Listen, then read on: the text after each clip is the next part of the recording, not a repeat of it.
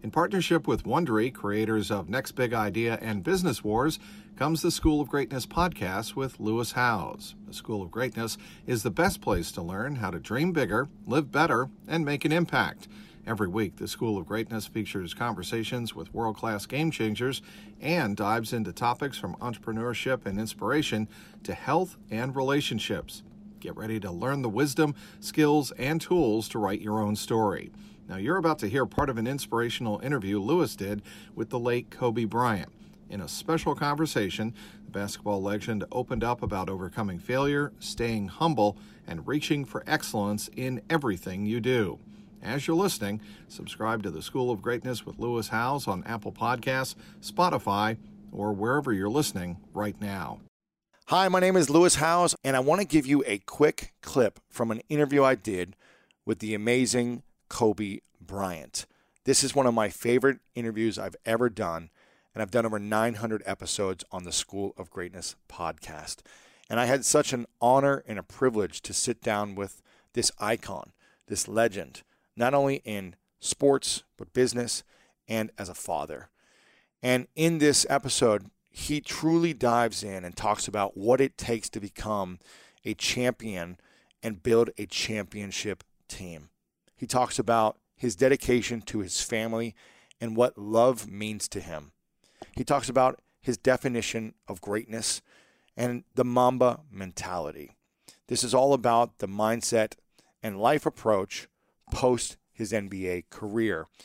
And some of the most influential people in the world said this was the greatest interview he's ever done because of what he's about to share right now. I hope you enjoy this clip with the inspirational Kobe Bryant. That's all we got to do. Yeah. Go Down home, 3-2. win 2. We're NBA champions. All we got to do is win two games in a row. That's it. We'll take care of the first game, and I promise you, they're not winning Game 7 on our home floor. It's not happening. So we all just laughed about it. And then we went out and we figured it out. But that Game 7 we're down 15 points in the fourth quarter, right? And that's when you have to collectively look at each other and say, the spirit of your team must be good. Because at that moment is when teams fracture. If the energy amongst each other isn't there, that trust isn't there, you're done. And we were able to collectively dig deep together and say, all right, we're going to figure this thing out. Wow. And I wasn't playing well. I wasn't shooting the ball well at all. And so my teammates Picked you up and they delivered. Yes. Yeah. Wow. I saw on Instagram that you're up at like 4 a.m. lifting by yourself in the dark. And again, you've had one of the most incredible careers, arguably of all time, made all the money in the world, got a freaking Oscar now. You've got all these other things happening, and yet you're still waking up, or at least you're in the gym at 4 a.m. working out, and you just turned 40, right? Which, congratulations, by the way. Thank you. I hope I look as good as you at 40. Why still wake up that early and train at this level in your life right now?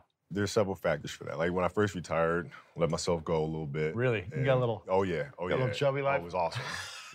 You enjoyed everything. Oh, man, I'm eating... What? In Might and as out, well, man. Bring it to me. Let's go. Steak? Oh, let's go. Right? Milkshakes? Let's do it. Yeah, Let's do man. it. And then the challenge was, okay, can I get back in shape? Oh. And it's really hard because there's no end goal.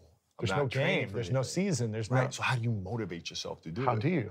And so for me, it was like, okay, I have to aim for something. So I said, I want to aim for size. I want to aim for bulk, right? So that's a tangible thing. I'm going to go for that, right?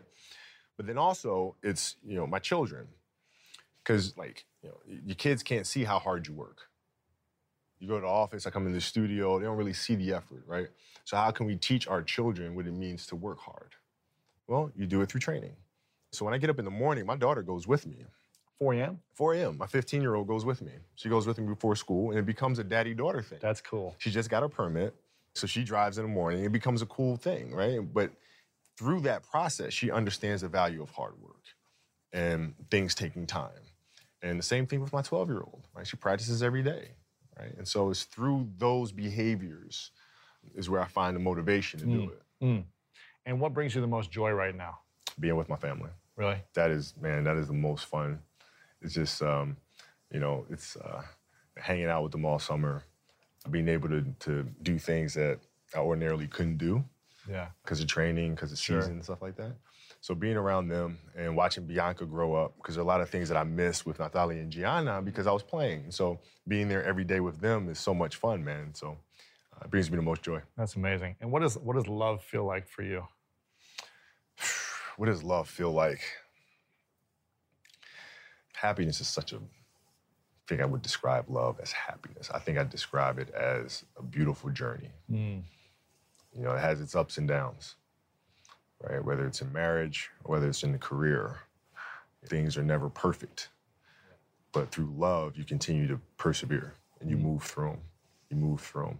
And then through that storm, beautiful sun emerges. Yeah. And inevitably another storm comes. And guess what? You ride that one out too.